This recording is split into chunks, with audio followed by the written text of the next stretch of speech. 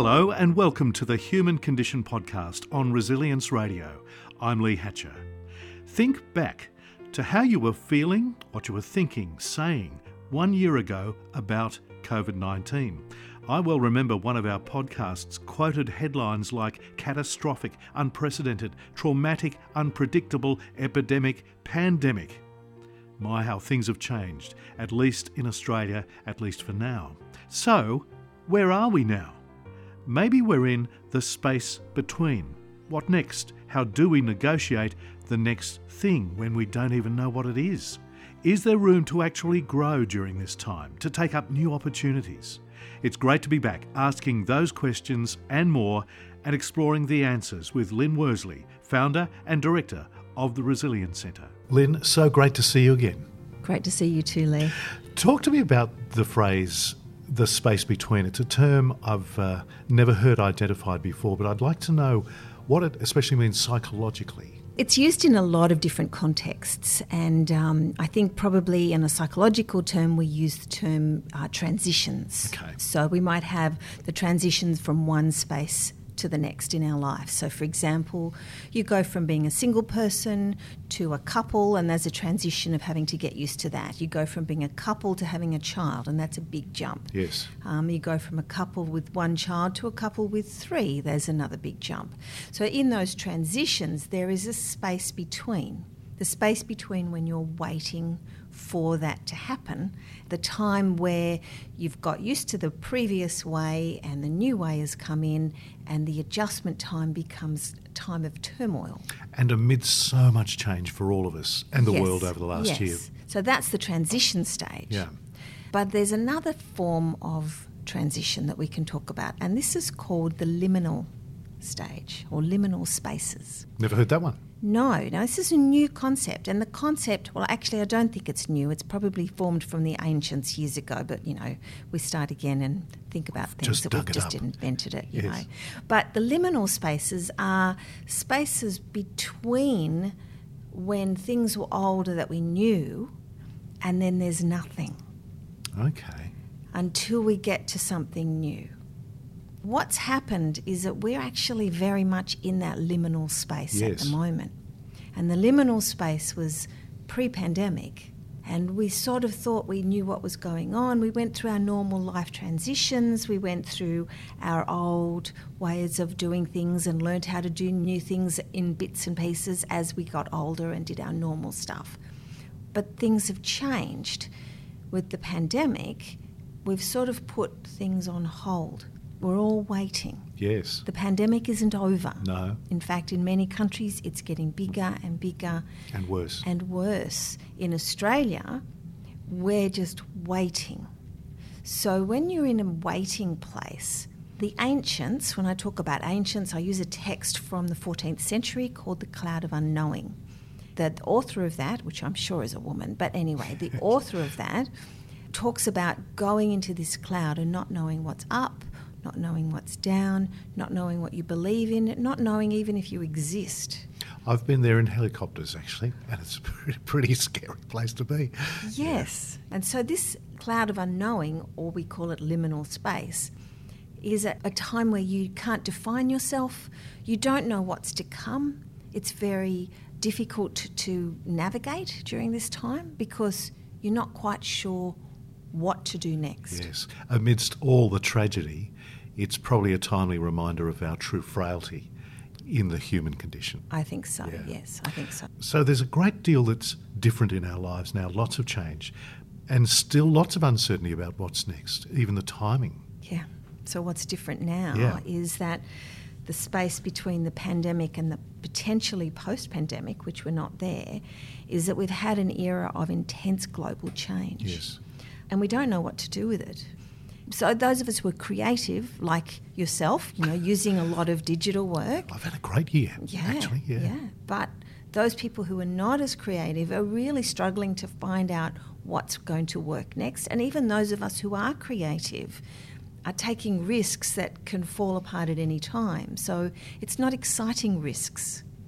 Sometimes, being excited about coming up with a new idea comes with a bit of enthusiasm, but there's an enthusiasm that goes, I'm hoping this might work. You never know, it might get shut down again. As you're talking, I think one of the reasons why I've found it such a great year is that there's been the opportunity for change and refreshment. And perhaps the thing I dread most is going back to the way it always was. Yes. That's what I dread, actually. However, we're not going to ever go back to the way it always was. No. We're going to always be having to think through how to recreate the new. So in some ways, we've done incredibly well in Australia. Yeah. But it feels like we've been holding our breath. And you want to take a deep gasp after you've been holding your breath for a long time, but we're a little bit too scared to do that just yet. Yeah. So let's get personal. What would you say is the impact of all of this on us? I mean, one of them is certainly relief, but my guess is we're feeling much more than that, personally. Yeah, I think there's fear, deep fear. We see a lot of people with anxiety. Yes. But we always have seen a lot of people in the practice with anxiety, but the anxiety has changed. It's a different sort of anxiety. It's actually quite founded anxiety. Yeah. Anxiety about, will I keep my job? Should I change my job? I'd like to do something new, but I don't think I can because you never know, it might, I never know whether it's going to be a good thing going forward. Very real, very present. Yeah. We do have a lot more depression and loneliness because people are still in a level of isolation, even Yes. though we're back on board and we're back to work and so on. There's still a loneliness that's quite strong, as we had during the pandemic in Australia. Boredom. Many people travelled. Many people did a lot of things outside of their own backyard, and they're travelling around Australia a bit more in Australia. But there's a level of boredom that's coming through, and I don't think the boredom is such a bad thing, to be honest. I think, though, people feel the boredom and see it more like a depression or, I don't know what to do with myself, I've lost my way. Why isn't it bad? Why isn't boredom all bad? I think there's some positive aspects to being bored. There was actually a research study some years back on boredom and showing that sometimes when people are bored, they start thinking differently. Yes, yes. And when they think differently, they start to be creative and they start inventing new things. So boredom in itself is really helpful. So there's positive reactions that we've seen, particularly in Australia. People are starting to move around a bit. I've just come back from doing a little bit of a country jaunt. A little bit. Yes. Up Kosciuszko. Yes, down. just climbing a small mountain. A little thing. But people are liking the slower pace. Some people are moving. I've loved that. And moving into the country areas. Yes. So we've had property prices that are going up at the moment, but that's mainly because people are on the move, wanting to go to country areas because they can see that they can do that. People in Australia are falling in love with our country again. Yeah. So this is wonderful things. And the other aspect is that we're alerted to get our systems in order as old structures have been failing. The courage of Brittany Higgins is a really good example of that. I think that it's her ability to speak publicly is not in a coincidence that it's come at this time. It's interesting, yeah. It's time to change things, and we've got permission to do that. So what are some of the things we can actually do, or how can we shape our thinking as individuals during this time of space in between transition? I always think about the aspect of resilience. If you see everything as a threat, you'll shrink down and you'll go into yourself. Yes. If you see everything as an opportunity, you'll start thinking very differently about what to do with a time like this. So, what we really need to be doing in this space between, this liminal space, is grow. And in The Cloud of Unknowing, the ancient writer actually said that this is man's most potential for growth individually. And so when we think about that cloud of unknowing, when we don't know whether we're up, down, who we are, whether we actually exist or not, it is a time of self-reflection. And that self-reflection means we can reach in and see who we are as people. And when we reach in and see who we are as people, we then can reach out in a much more authentic and compassionate way. Yes. Because what tends to happen at the moment, or pre-pandemic, We were so busy. We were just reaching out all the time and reaching out and meeting our needs quickly. Too busy. As a society. Yes. So to be able to slow down, grow in ourselves and reach in and see who am I, and then reach out in a compassionate way, does change society dramatically. It is also a time, just like we're getting the systems in order that we're not particularly enjoying in our society, it's time to get our inner turmoil in order. Okay. So when we've got inner turmoil, it's most obvious when there isn't things to sort of cover up or take our mind off our own woes. It's actually time to get our inner turmoil together. So it's also an opportunity for us to see what values we hold. You know, what is the very thing that we want to be known for? You know, is it as our success and the money we earn? Or is it essentially who we are as deep people and our souls? And that's why the recognition of the reality of our frailty is actually quite helpful. Oh, very much so. Yeah. You know, when we're busy, when we have so much things going on in our life, that blocks our growth personally. That's interesting. That's very interesting, yeah. And if we are so stimulated all the time, that also stops growth. If we're checking our phone and watching our Facebook posts and looking at our media and all that sort of stuff, and we don't have time to self-reflect, there's no growth in that. So Richard Rohr talks a little bit about the first half and second half of life. And the first half of life, he says that you spend this time trying to create yourself and invent yourself and be in a role and understand what that role means and looking at our strengths and all that sort of stuff. Yes. And then it comes to the second half of life and you realise that none of that really matters anymore. That you don't want to build up something that's only going to come down. So who am I? Yes. Yeah. So quite often the midlife is a time of self-reflection. Well, I'd like to say we've actually got this liminal space for everybody where it is like a midlife crisis for all stages of life. So even our children going through school are in this holding space. And that means there's more opportunity for them to be creative individuals, to know who they are without having to achieve and get the next best mark. Parker Palmer refers to this liminal space as being a place of great growth. And in that great growth, we have that potential of knowing who we are without our relationships and without our identity according to our careers and what we do. And that becomes a very threatening place, but it's very helpful to start thinking about, well, what are we doing with this space? And I think too, you know, when I look at personality development, and there's a huge amount in psychology on personality theory, it is when the personality develops well, it is in those times of stop, think and reflect that we have in our lives. And this is our opportunity during this liminal space. You're listening to a Human Condition podcast with Lynn Worsley from the Resilience Centre. I think that word opportunity has been uppermost in my mind as I've lived through the last year. Amidst all the turmoil and upheaval and uncertainty, there have been so many opportunities for change for the better. Still, there remains much anxiety about the future. Here are some tips from Lynn on how we can best deal with that. I just advise people to set up a reflection time each day. If you can journal, journaling is wonderful. Some people don't like to write, they like to draw. Get out some coloured pens and coloured pencils. You'd be surprised how much you do with an unlined piece of paper. Yes. Journal or read and think and journal, all of those things in a row. If you can go somewhere and do some walks and sit down with a journal and just reflect, that's really, really helpful. But ask some questions, and I'll give you some questions, Lee, to think through.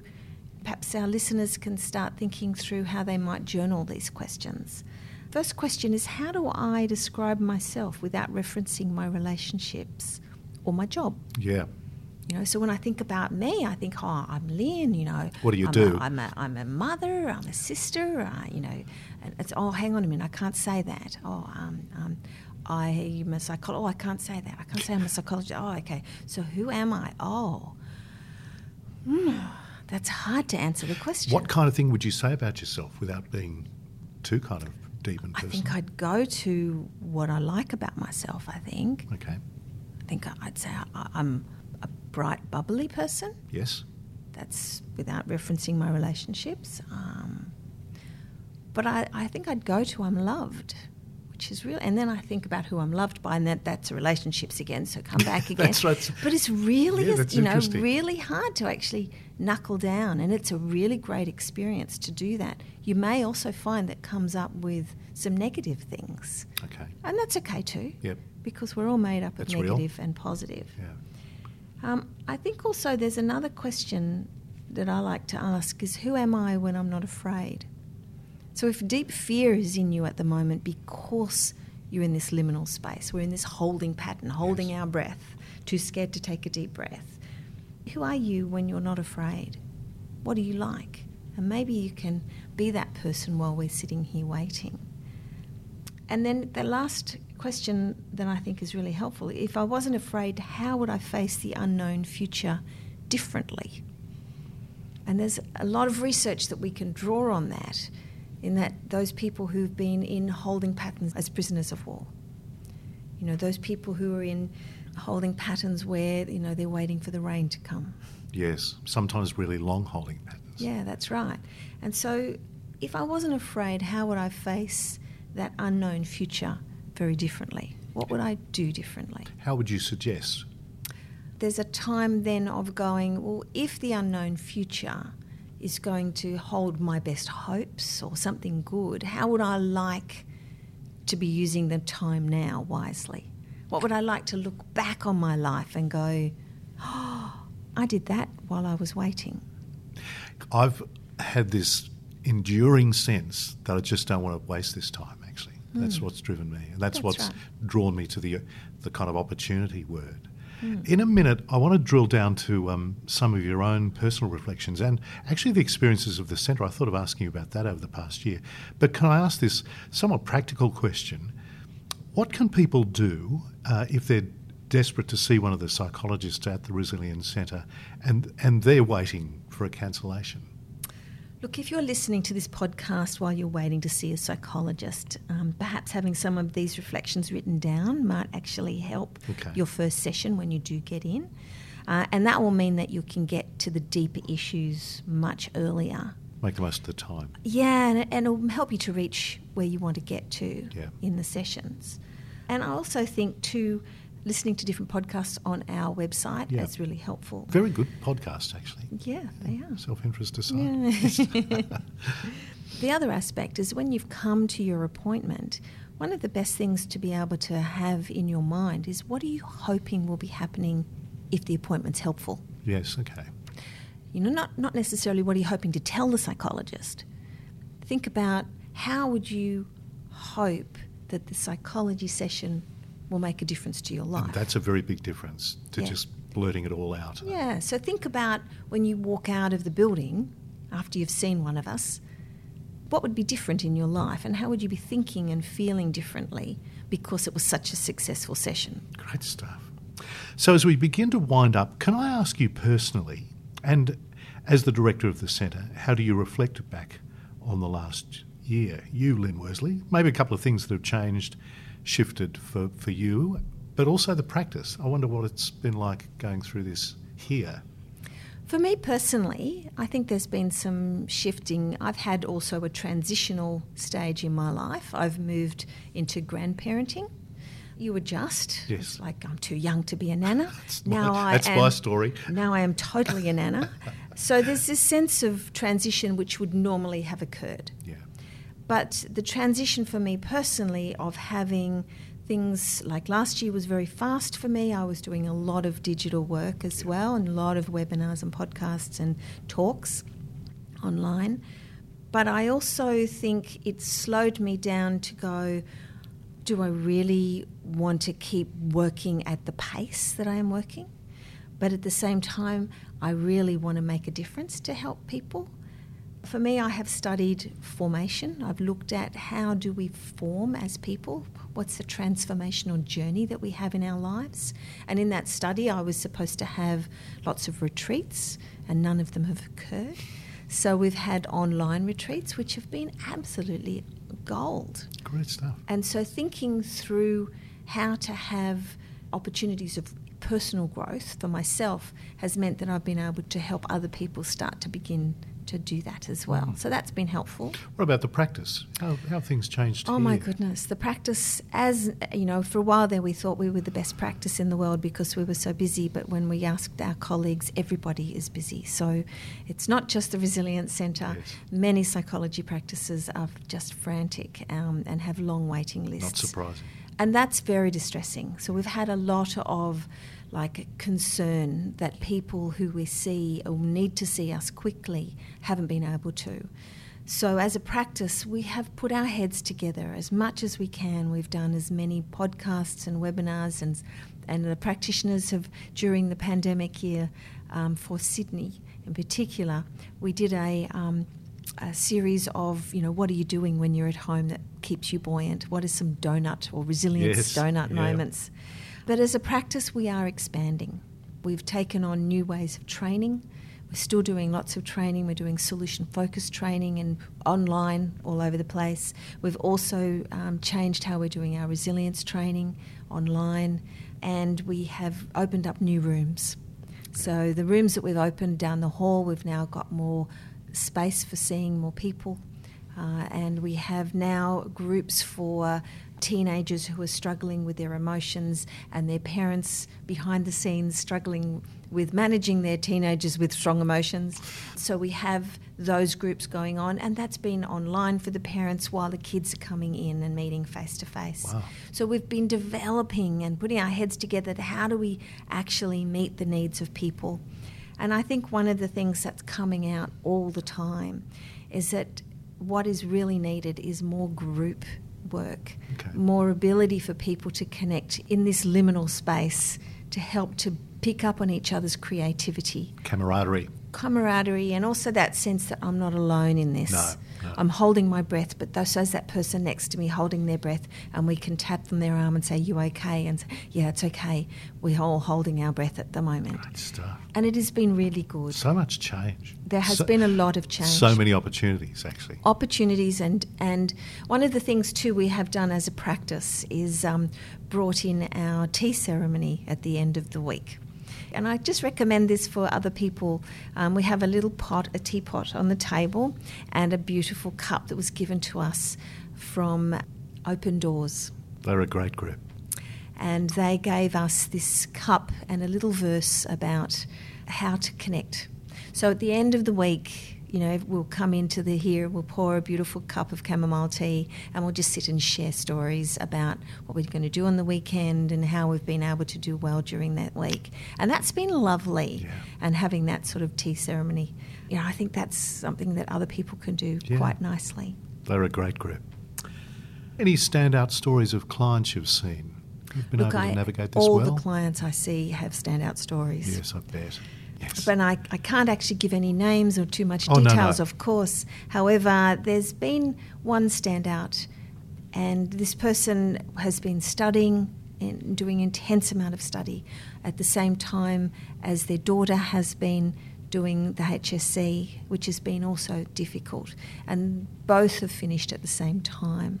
And so that meant they're going into a new phase, which would normally happen, yet the liminal space, this holding pattern that we're in at the moment, has meant it's hard to know now what am I going to do with this study, or what am I going to do going forward, and are they going to get okay in when they go to university, and is the opportunities available, and so on. What that has meant is that been this huge amount of busyness has then left with, what now? I could fill the space with so many things, but I'm too scared to fill the space with so many things because things might stop, I might stop growing. And so they've actually opted to doing some group things, enrolling in things that meant that they can connect with others instead of studying so deeply. And I think that is a really helpful example of thinking clearly. I could jump straight in and do what I think I'm supposed to do and be filled with stuff all over again, or I can just take my time. I'm holding my breath at the moment, and now it's an opportunity to connect in different ways. Don't have to always rush. Don't have to always rush. Then this has been a wonderful conversation as always, but such a timely one. Thank you so much indeed for joining us. Thanks again for having me. You've been listening to another Human Condition podcast from the Resilience Centre. I'm Lee Hatcher. You'll find all of our other podcasts and so many great resources at the website www.theresiliencecentre.com.au.